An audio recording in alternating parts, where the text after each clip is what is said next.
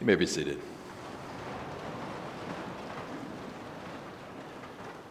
Grace, mercy, and peace be yours from God our Father and our Lord and Savior, Jesus Christ. Amen.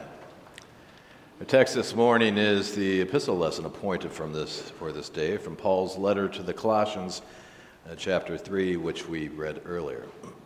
Brothers and sisters in Christ, this section of Paul's letter to the Colossians often serves as a wedding text. In fact, I used it when I officiated at my niece's wedding a couple of months ago. Don't worry, I'm not going to preach a wedding sermon. Or am I? If you think about it, our whole life as Christians is a type of marriage. I mean, how often does Scripture use the marriage metaphor to describe our relationship to Christ? He is the bridegroom, and we, his church, are the bride. So I guess any advice given to a wedding couple based on this text might also serve well as a message to the entire Christian church. Listen again. Therefore, as God's chosen people, holy and dearly loved, clothe yourselves with compassion, kindness, humility, gentleness, and patience.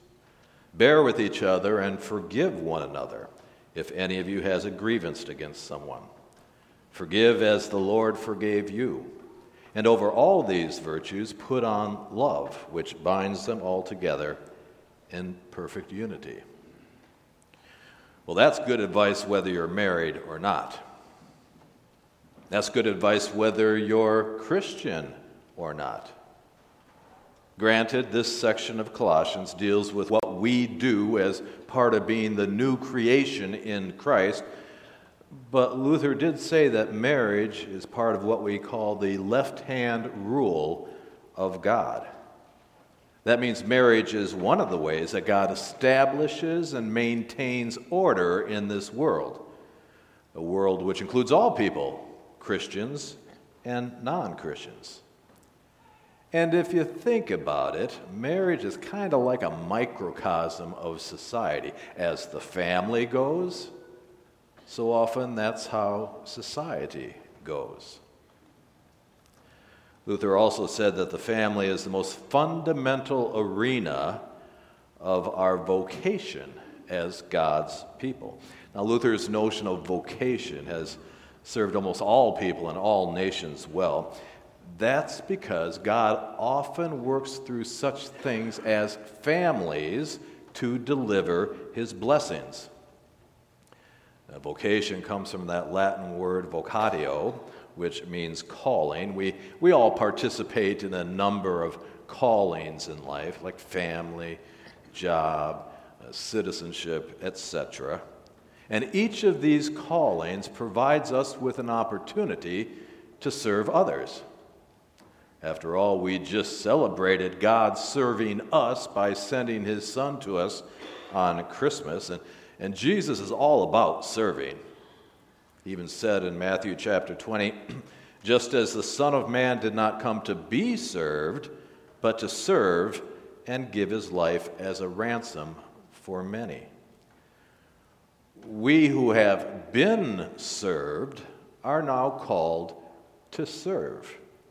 And what better way to describe such service than with those directives in our text? In our text, we're called to clothe ourselves. Often what we wear defines who we are. And right before our text, Paul tells us what kind of clothes to take off. He writes, "But now you must also rid yourselves of all such things as these: anger, rage, malice, slander, and filthy language from your lips. Do not lie to each other, since you have taken off your old self with its practices, and have put on the new self, which is being renewed in knowledge in the image of its Creator." That's what we take off. This is what we put on. In our baptism, we put on Christ. We were clothed with Christ. We were clothed with Christ's righteousness. So what we wear, Christ's righteousness, now defines who we are. And who we are defines what we do. Here's what we do. We put on compassion and kindness. Be sensitive to people. You know, a lot of the people we interact with are going through some tough times. We've got to be sensitive, even when we might not necessarily feel like it.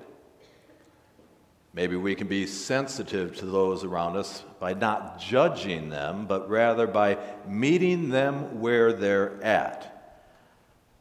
After all, Christ met us where we're at. And as he said, he didn't come to judge us, but to save us, and that he did. Be kind to one another. Maybe you were as fortunate as I was to have a mother who not only encouraged kindness, but showed kindness. And not just to her family, but to everyone she came in contact with. If you can't say anything nice, then it really might be better to say nothing at all. Put on humility and gentleness. Be humble. Apostle Paul wrote in Philippians, "Do nothing out of selfish ambition or vain conceit. Rather, in humility, value others above yourselves, not looking to your own interests, but each of you to the interests of the others." There are plenty of needs of people that we can tend to. Jesus does. Jesus did for you and me. He says in Matthew chapter 11, "Come unto me, all you who are weary and burdened, and I will give you rest. Take my yoke upon you and learn from me, for I am gentle and humble in heart, and you will find rest for your souls." Sometimes you just gotta bury your pride and be humble. And all we need to do is take a good look at God's law to recognize our own weakness. Then, like that toothless, abominable snowman and Rudolph the Red-Nosed Reindeer, we might become a mighty humble bumble. But what better way to be gentle with others than in such a posture of humility? Put on patience and forgiveness. People can bug us, I know, but we need to remind ourselves to be patient.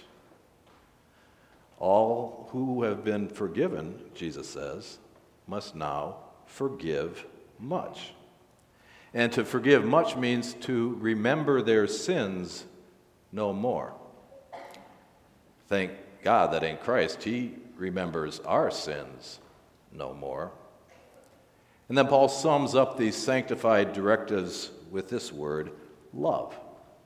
Put on love. I mean, love is what binds all these directives together. Love is what makes all these things possible. Thank God for love. Thank God for his love. His love is what binds us together with him, and his love is what binds us together with each other. God put on love in the person of Jesus Christ. Christ put on kindness and compassion. We see the kindness of Jesus as he welcomes the little children. We see the compassion of Jesus as he feeds the hungry, heals the sick, recognizes people's needs, recognizes your needs and mine. And in response to our need, Jesus put on humility and gentleness. He didn't strike out at our feebleness like an angry superior. He put on gentleness. He put on humility. He put on our sins. He was put on a cross for you and me. Jesus put on patience and forgiveness. He puts on patience every time he puts up with our mistakes, time after time. And Jesus remembers our sins no more. Now that is love. That is Christ's love. And that love enabled him to be kind and compassionate, gentle and humble, patient and forgiving. And his love now enables us to be kind and compassionate, gentle and humble, patient and forgiving. Today we are celebrating the presentation of Jesus.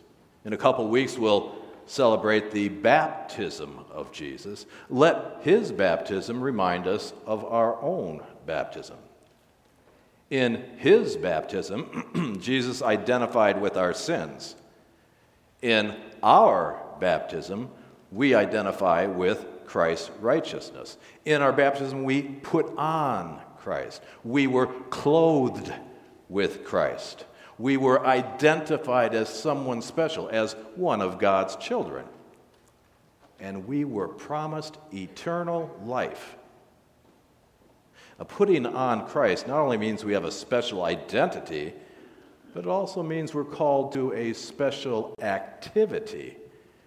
And as we approach a new year, I pray that we can commit ourselves to such special activity.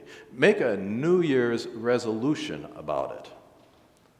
And God our Father resolved to save his fallen creation, and he did. Thank and praise God for that. And now let our thanks and our praise serve as our new wardrobe from which we draw our clothes every day. So again, Paul says, clothe yourselves with compassion, kindness, humility, gentleness, and patience. Bear with each other and forgive each other if anyone has a grievance against someone. Forgive as the Lord forgave you. And over all these virtues put on love, which binds them all together in perfect unity. You're going to like the way you look. I guarantee it. Amen. Now may the peace of God, which surpasses all human understanding, keep our hearts and minds in Christ Jesus. Amen.